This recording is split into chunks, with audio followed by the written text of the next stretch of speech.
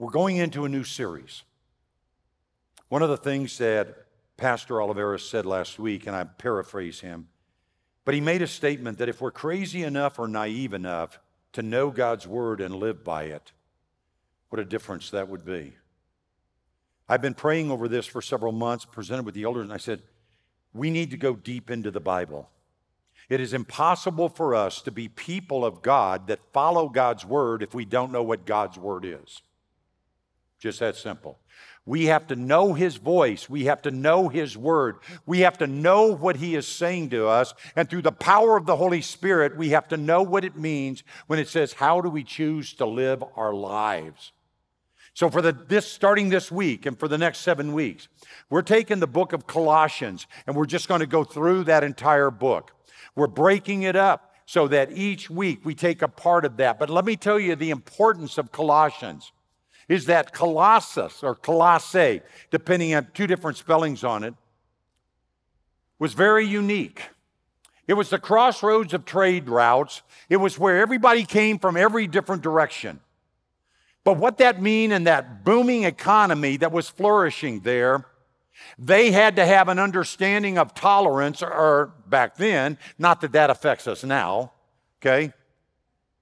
That they had to agree with everything anybody believed if they wanted to do business.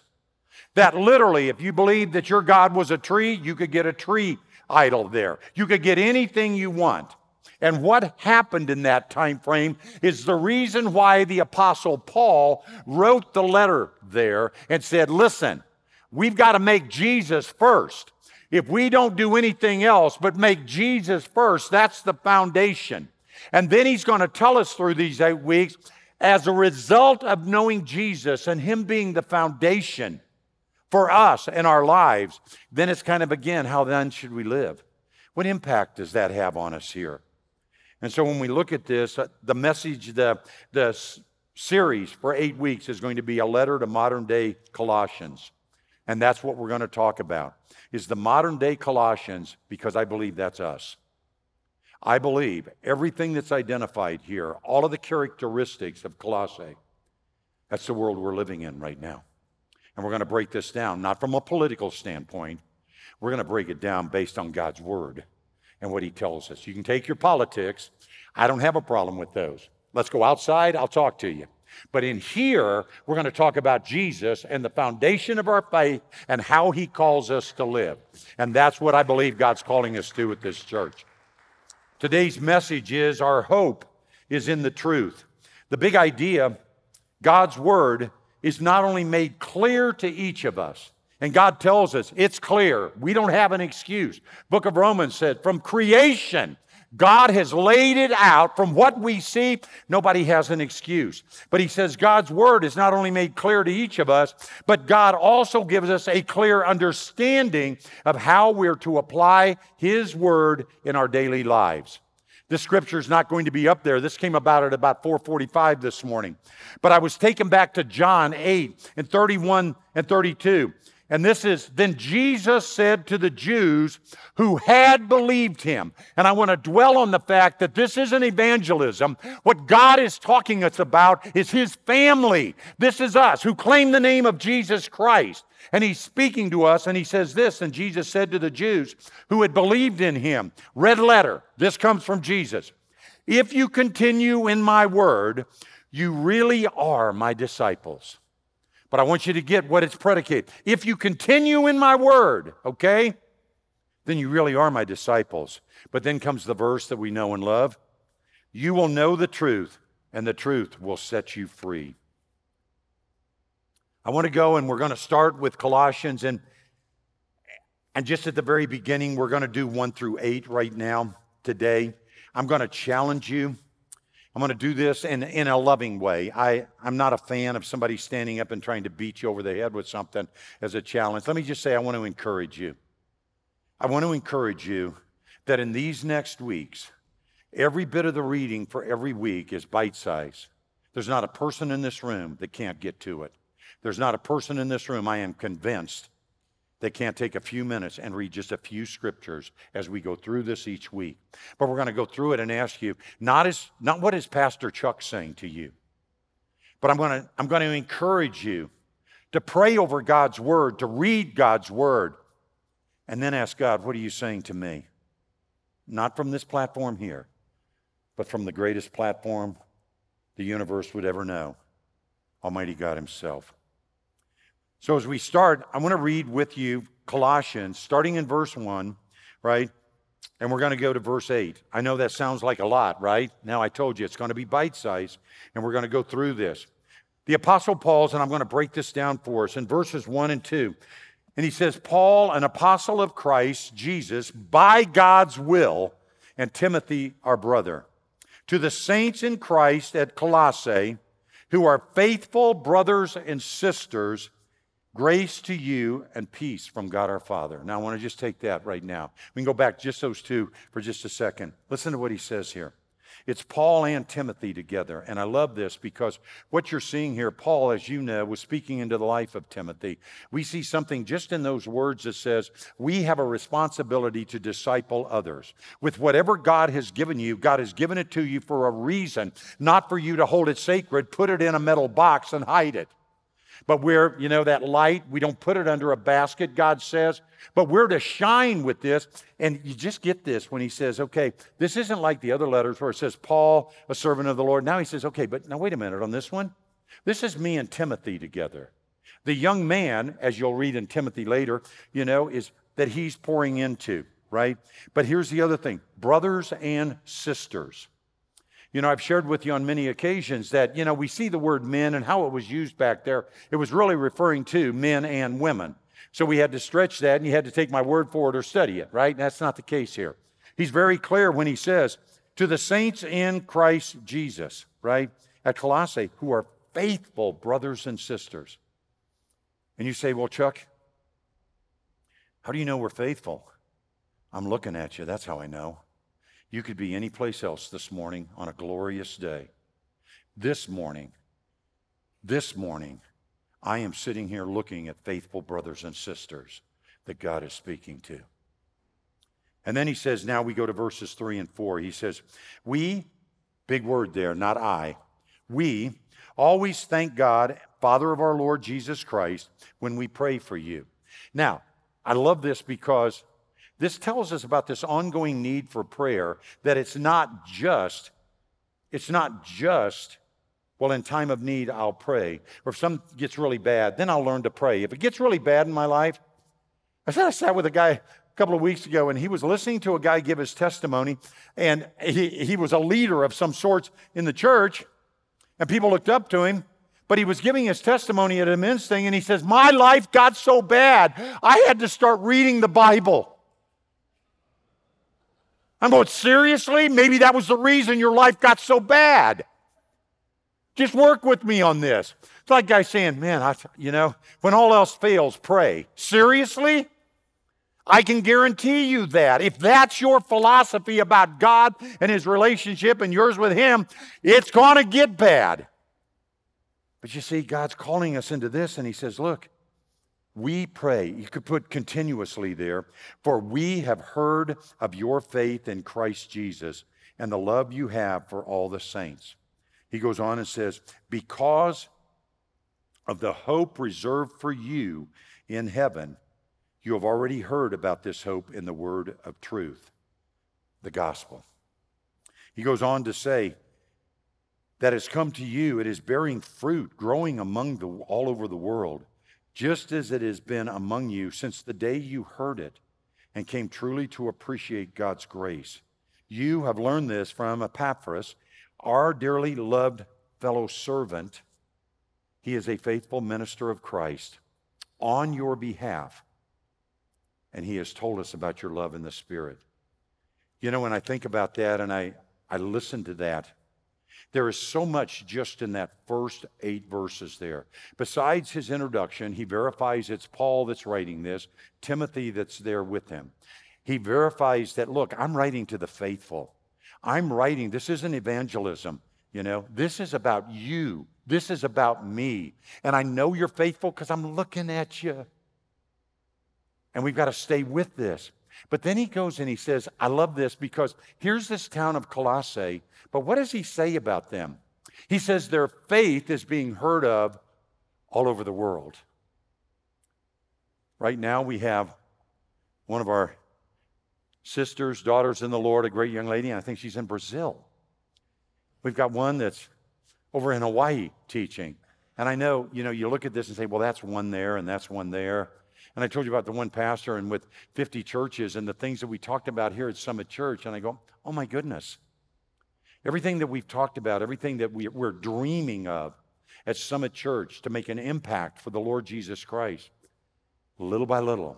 And we're seeing families that have moved here, and families, and they're taking it with them. I don't know if you remember, but this was back in December, Jill and Eric, and they moved down to North Carolina, South Carolina. They still watch. They're still in touch with Summit Church. Now they're in their home church there and so forth. But there was such a connection, not with me. I mean, I hope I was a part of it, honestly. But this is what they connected with. This is what they connected with, you. And that's where the message is going. And that's what God is doing there. And so when you look at this, here's one of the questions as we go into God's Word for this. Several months ago, I mentioned I'd actually seen the movie twice, The Jesus Revolution. And it's really the story of Pastor Chuck Smith. He started with a little church of 25 people, okay? So when you see the Jesus Revolution, back in that time frame, it started with a church of 25 people. And in that midst, God brought in, and he had told his daughter, I want to meet a hippie, right? I want to meet, somebody that looks like, appears like they're far from God. Come on, Ed, I know that. Me and him were in the same boot. Okay, we were right there together on this thing, right? The weekend before I went in the Army in 1971, I had hair down to my shoulder and thought I was really cool. And of course, all of that got shaved off. For whatever reason, it didn't fit the Army in 1971. And I thought I looked great. But it was this idea that he had told his daughter, I want to meet a hippie. There's something there that God is guiding us to. Well, if you've seen the movie, you know that she meets a hippie and brings him home. And Pastor Chuck Smith walks out, and here's this guy with long, dark hair. It's actually Romney that plays Jesus in The Chosen is who was in this role here, right? And he's shocked by this. And his daughter she said, you wanted a hippie? I brought you one. You got to be careful what you pray for. You got to be careful what you ask for. Okay? And I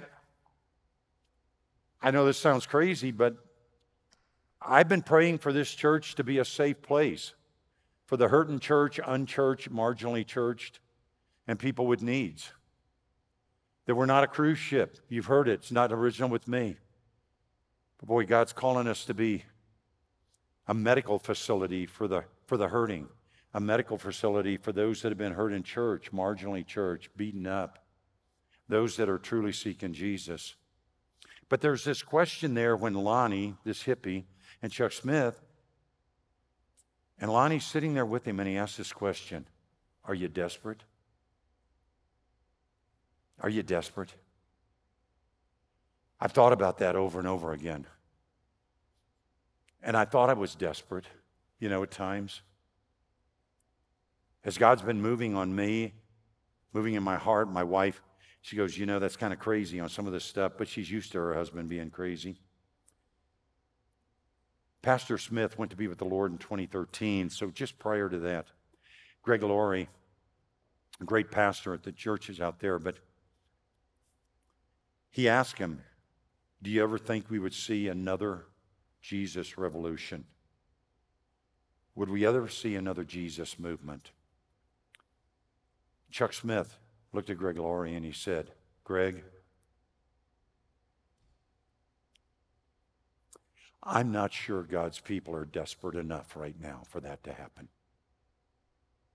I'm not sure God's people are desperate enough for that to happen. By the way, if you saw the movie, you saw upward to 5,000 at one time being baptized at Pirates Cove. Less than a month ago, over 4,100 were baptized at the same place. At the same place, just a few weeks ago. And I'm telling you, I believe God is ready for his people to get desperate, hungry for his word, desperate for him, desperate for our nation, desperate for our churches. What's happening here is I've spent I've spent a lot of time in prayer. I've spent time crying out for this church, literally. I've spent time saying, God, make me desperate enough to invite desperate people into the process. So I'm just warning you. I'm just warning you. That's where I'm at. Is I am so desperate for this church. I am so desperate for each one of you, but I'm so desperate for me to be the kind of person that God is calling me, that we can get desperate together and see what God could do with a church that is absolutely desperate for Jesus Christ and wants to make an impact in the community and not just meet on Sundays. I'm desperate for that. Now, some of you, you hear me and my voice raises and so forth. There's probably a couple of you in here that are probably thinking right now, could I slip out quietly and get away from this maniac? Sure, because I am absolutely positive that you can go around the area and get a church that's going to tell you, oh, how your living is perfect, and God loves you just the way you are. God loves you as His own, and He doesn't want you to change. That's not going to happen here, because there's not one of us sitting here that's sitting here perfect, and God's saying there's not a little bit more we can do here. And He starts with this guy right here. There's so much more that needs to be done in me for Him to work through me, and I got to be desperate for that to happen. And when we read this scripture and we see what's happening here, God is speaking to us. And here's the interesting thing about Colossae that gives us perspective on this. You're just a short walk from Colossae to a church that's located about 120 miles from Ephesus, is where Colossae is. But you're just a piece up the road on this thing, right? And you get to a church or a city called Laodicea. Now, in the book of the Revelation, there are 7 churches that are mentioned. And here's what God spoke through John the Revelator in the Revelation about the church just a neighborhood away. And this was the church, and he says, write to the angel of the church of Laodicea, thus says, Amen. The faithful and true witness, the originator of God's creation. Now here's what he says. I know your works, that you're neither cold or hot. I wish you were cold or hot. So because you are lukewarm, neither cold or hot or cold, I'm going to vomit you. That's his words, not mine. Some of them try to make it nice because you know how sensitive us Christians are. So some of the translations are, I'm going to spew you out gently. No, the word is vomit you out because you're neither hot nor cold. Turn your back on God and leave. But if you're here, get hot, get desperate. And he says, I'm going to vomit you out of my mouth, for you say, I am rich. I have become wealthy. I need nothing. Boy, there's the United States. You don't realize you are wretched, pitiful, poor, blind, and naked. And that's thank you. I've known this man for a lot of years over here, and we've done a lot of studies together. But here's the deal. Think of it this way, and you go, well, that was Laodicea. We're studying Colossae, right? Well, the interesting thing is, think of it this way. You know, if you want to find Summit Church, you can look for Centennial or Greenwood Village. Do you know that?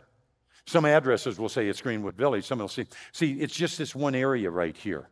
So what God was writing to Colossae, the epistle or the letter that he wrote to the church there, and what he was saying over here to Laodicea, because what happened was they rerouted, okay? And so Colossae went away. Now, there was a couple of earthquakes, but they were never able to rebuild it. And some of the things that happened in and through there, right? It was known because of its rich soil. It was known, it had a purple wool that, everybody loved this thing. Now, here's the issue. Now, let's go back to why this is important for us. In order to do business in Colossae, you had to be tolerant of everything. Now, let me explain some things. You see, what we've done in the United States is, and around the world, is we have taken this word tolerance from the original meaning that says, to be tolerant to you, I honor you, I will respect you, and I will respect your opinion, even if it doesn't agree with me. Okay? That's what God calls us to do. He gives us scripture on that. To be tolerant is literally to mean, and you know what's really funny is, look up any definition you want to look up. And all it says is the same thing. To be tolerant is, I acknowledge there's a difference here. I acknowledge that whether it's base or politics or faith or, all of that, we have a difference. But it doesn't keep me from honoring you as a child of God. How can we say God created everything except people that disagree with us?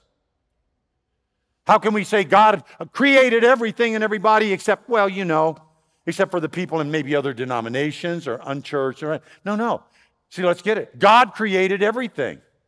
Now, He didn't create us all to think the thing at the same time, but He says we're still to love and to honor. But now here's what's happened in Colossae. Because if they wanted to do business there, they not only had to agree by honoring, respecting that opinion, they had to say, I believe the same as you.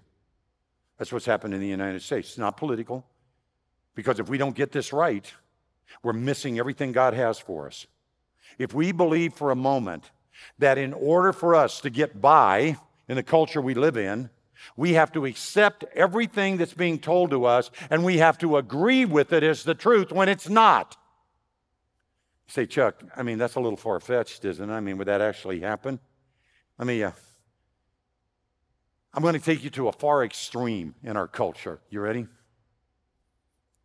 Several years ago, a guy decided he wanted to marry his dog. So he married his dog. He was an ordained minister. He married his dog. Not long after that, he helped another woman in Britain marry her dog. So she started a website. She got ordained in a church.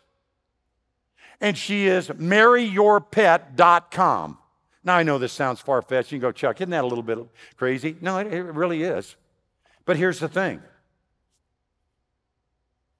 She's performed hundreds of ceremonies of people marrying their pets. Now, here's what I would tell you. If that woman was here today, or that man, and said, hi, Pastor Chuck, let me introduce myself, this is what I do. My job, responsibility, is to honor, respect that individual, not his thoughts. See, we have confused this, that we have to respect people's opinions as opposed to respecting the person. And we've been told that we don't really respect the person unless we agree with all of their thoughts. That's not true. That is what we're going to see here in Colossae, is what the Apostle Paul is saying. That's where everybody got off, is because they bought into this idea that everything was good in the eyes of God. Let's just live as nice people and get along with each other. So I would tell you this. Person comes into Summit Church, and they said, oh, by the way, here's what I believe. I said, you know what? That's different than we believe. But I respect you as a person. I don't have to agree with your opinions, but I respect and I will honor you as a person. You see, that's where I draw the line then. Because when the individual says, oh, by the way, I'd like to be a minister in your church. And I said, that ain't happening. That's not going to happen. And the person comes in and says, oh, by the way, just so you know, we know you open up your church into the community and you want to make an impact. We want to use your church because we've got 5 people that want to marry their pets. That's not happening here because that's not of God. But it doesn't mean that I cannot respect that person. I cannot honor him and realize that I have to live out when I say we're all a child of God. Either it's true or it's not, and it's not partially true. So I've got to choose desperately that God will show me how to honor those that we disagree with in terms of opinions, even politics, or even faith-based. And what does God tell us in this? In Ephesians 4:32, it's throughout the Bible, but he just says this: be kind to one another, be tenderhearted, be forgiving of one another, as God in Christ forgave you. And then he also says this in Proverbs: when a man's or woman's ways please the Lord, he even makes his enemies to be at peace with him. You want to really confuse somebody that disagrees with you and you disagree with? You want to really confuse them? Love on them. Just love on them. Acknowledge that just like me, you, each one of us, them, they're a child of the living God. Now, are they at the same place in the relationship? Doesn't appear to be. But that's not my responsibility. My responsibility is what? To walk in truth, to take God's word, to know God's word, to apply God's word, and walk in truth. And we can't do that if we don't know what the truth is. And that's got to come to us. So I want to give you three things that Paul is telling us just in these first three, okay? One is he's speaking to followers of Christ in the church. Saints, he's talking to us, okay? That's what this letter's for. God's word is alive, it's true, and it's for today. People say, well, that was written back in 60, 62. Yeah, they've changed it. We used to say, BC, AD. Now you got to say before current era, after, I don't know. But here's what it means. It means 60 years after recorded time with Jesus. That was the dividing line right there, right? That's when this was written. And you're saying, Chuck, you mean that letter actually is valid for now? Well, I would tell you yes. Why don't you ask God for yourself? Because God inspired every word that's in there. Every word in there is true. Every word in there comes from God through the power of the Holy Spirit. Don't ask me if this is supposed to apply to you today. Why don't you ask God?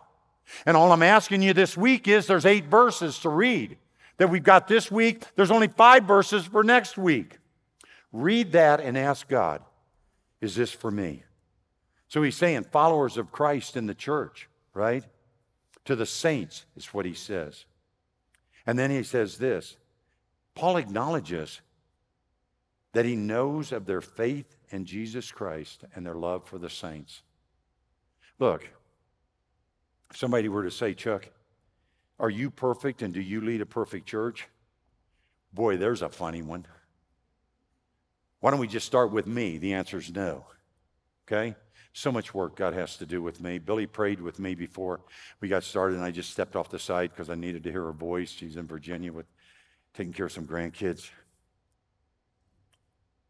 But this understanding, and that's one of the reasons I'm so desperate, is there's so much wrong with me. I mean, you say, Chuck, how flawed are you? How much time do you have? Seriously. But you see, I'm here because I want God. I want to be desperate to do something about this. I want you to be desperate and see what God wants to do, not just for you, with your families and all your relationships. And I'm going to keep asking you, are you desperate enough for God to really work in you? Really, are you desperate enough for God just to grab hold of you in ways that he's never grabbed hold before and say, I've got plans for you? Because I'm going to keep encouraging you. Get desperate. But he's saying, look, I know. And he calls us saints. You see, in all of our weaknesses, all of our flaws, it's not like he's saying, hey, you idiot or this. No. He's saying, you brothers and sisters of mine, you saints in Christ Jesus. But God's still got so much work to do with this, doesn't he?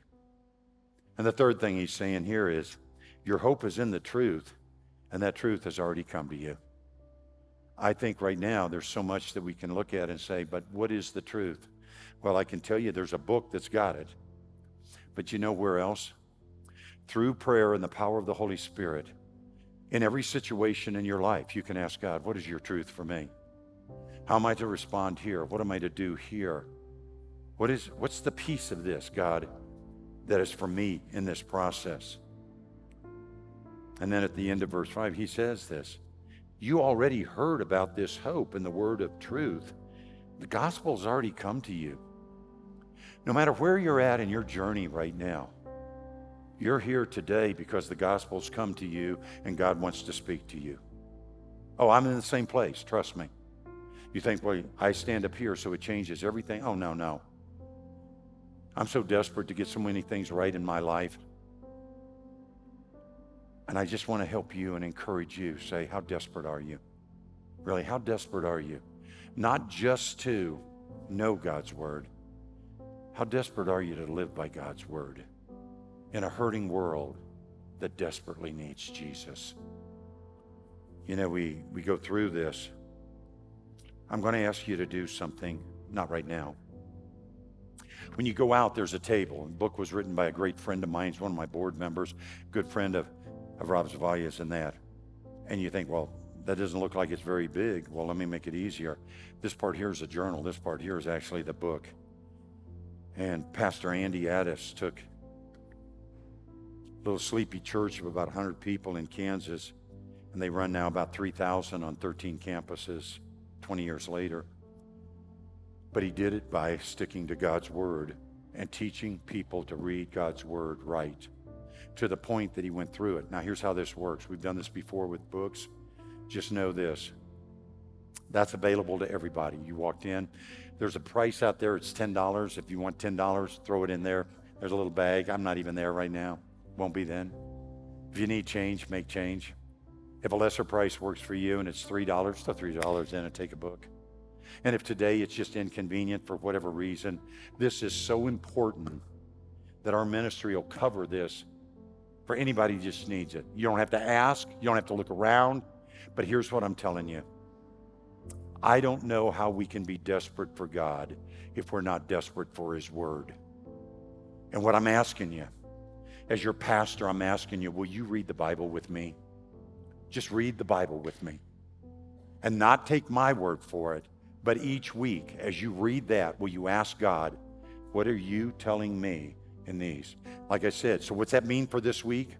That means this. 1 through 8, we just talked about.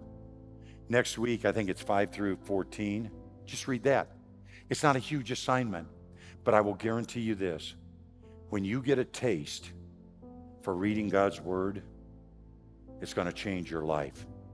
Not the message here, trust me. There is nothing that will change your life more than reading God's Word and asking God, what do you want me to do with this, God? Nothing will change your life more. We're going into a great time now.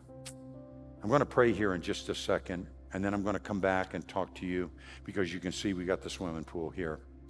So let me just pray for all of us right now. And my prayer, I'm going to tell you in advance, so if you don't want this prayer, close your ears.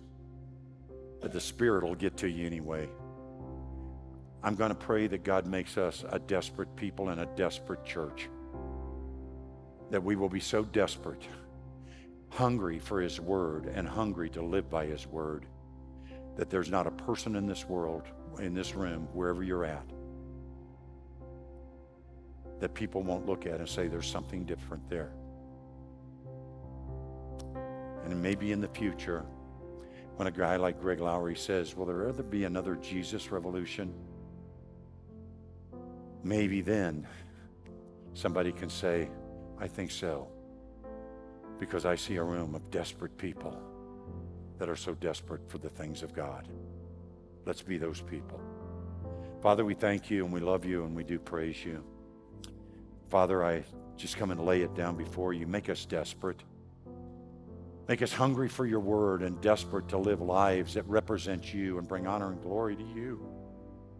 Make us a desperate people, Father, that set us apart. Not because we're that good, it's because we're that hungry for you. I pray your blessings over each and every person here. I pray, Father God, that you will pour out your Spirit on them. I pray that you'll draw them close to you and me. And Father, I'm not asking you to take everyone in here someplace that I'm not surrendering myself to go to first. So Father, start with me. But Father, I want this to be a church of desperate people because of you and how good you are. So do this, Father. In Jesus' name we pray. And all of God's desperate family said,